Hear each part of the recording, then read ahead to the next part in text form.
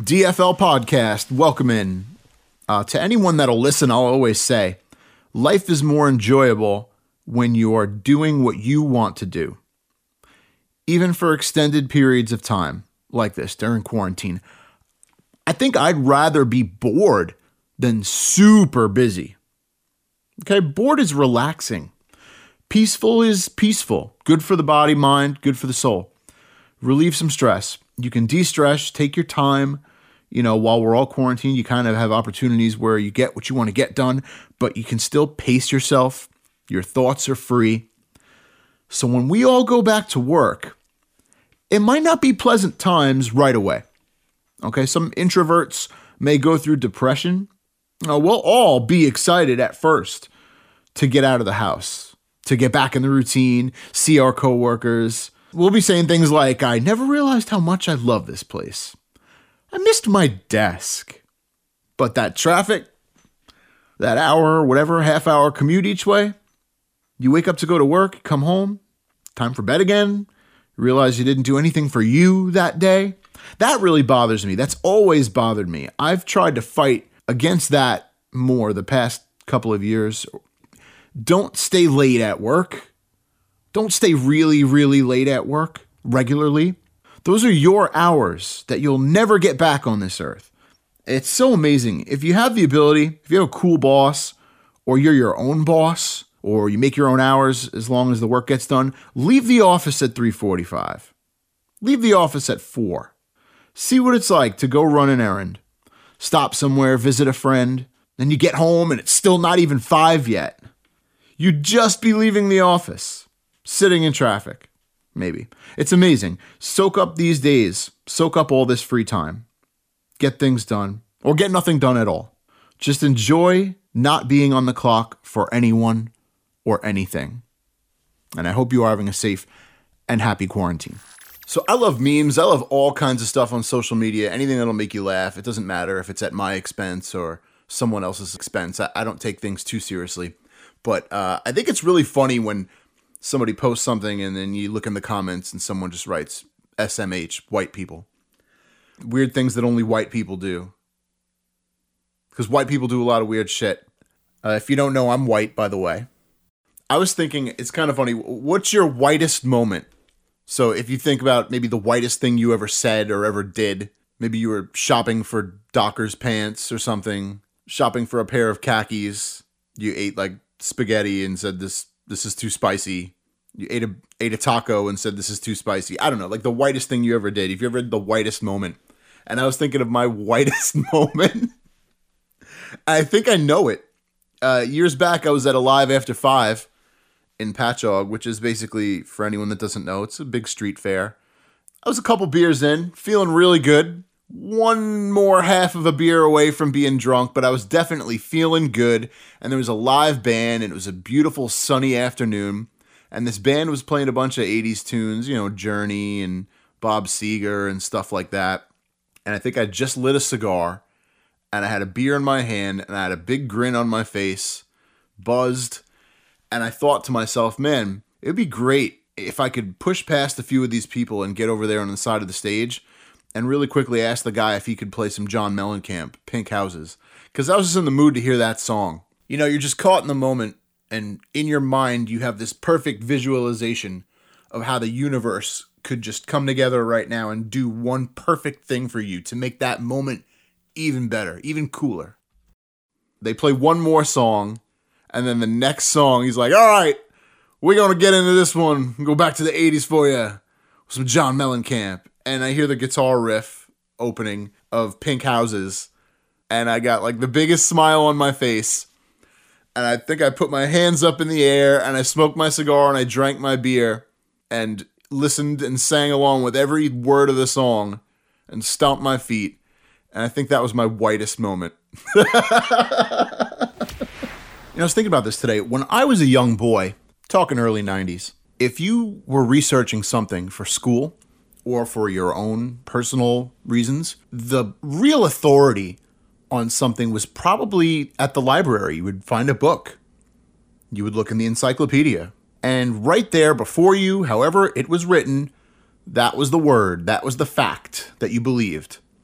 You wanted to learn something about an animal, you would look in that encyclopedia. You wanted to learn something about a country, you would look it up.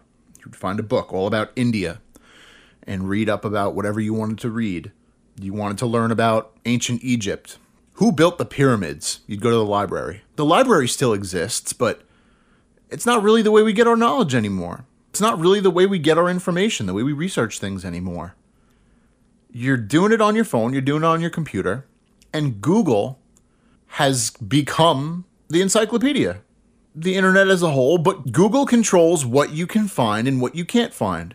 Yeah, TikTok is so big right now. TikTok's enormous. Snapchat, Instagram. It all started really with YouTube. YouTube was the first place where you could go and watch a video that somebody made anywhere in the world, whether it was 2 seconds long or 2 hours long, and you could watch it repeatedly. And Google owns YouTube. And Google controls what you can find and what you can't find. You want to make peanut butter pie. You need a recipe for peanut butter pie. By the way, it's fucking delicious. If you're ever at an old school diner or some hole-in-the-wall restaurant and you look at their dessert menu and they have peanut butter pie, just get it. Just order it. Whether or not you love peanut butter, if you like chocolate, ask questions later. Just order it.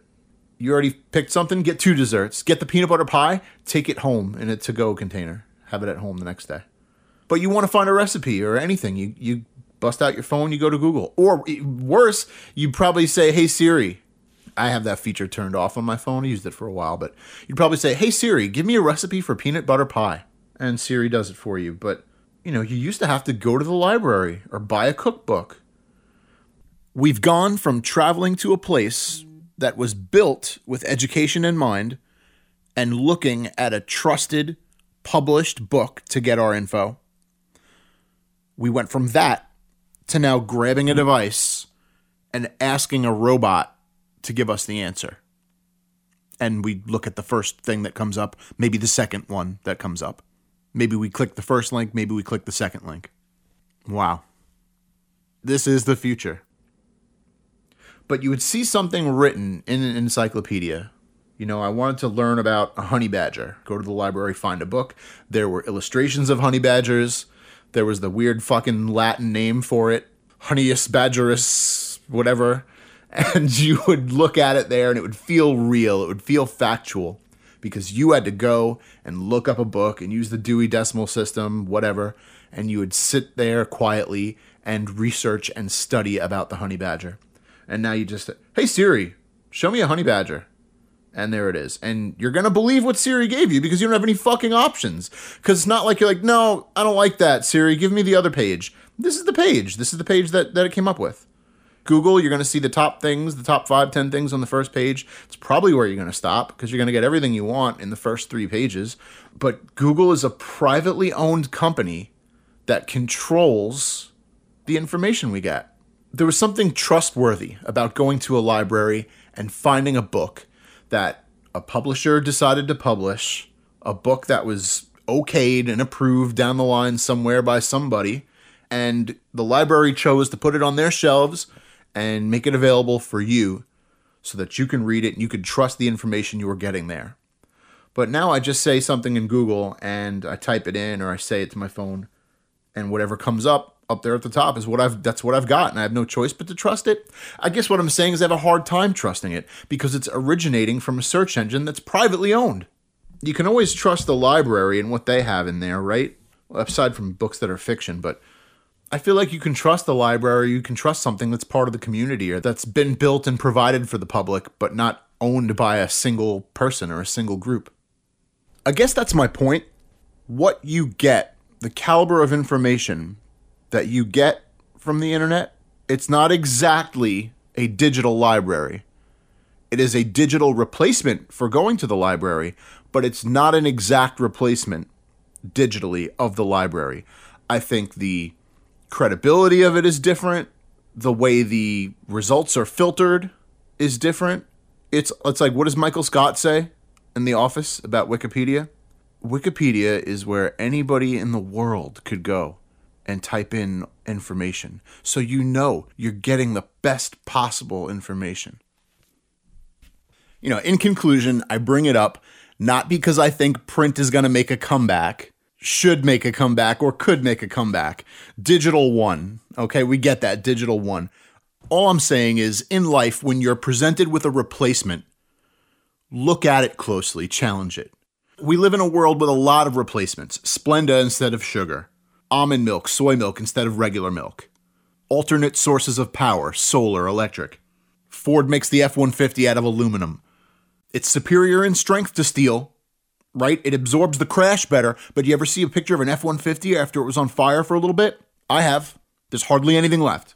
So Google and Hey Siri get you your answer in 5 seconds. Pretty efficient, pretty reliable, but it's all about convenience and moving forward and the digital age, and not necessarily about performance and faithfulness to you in your quest for knowledge.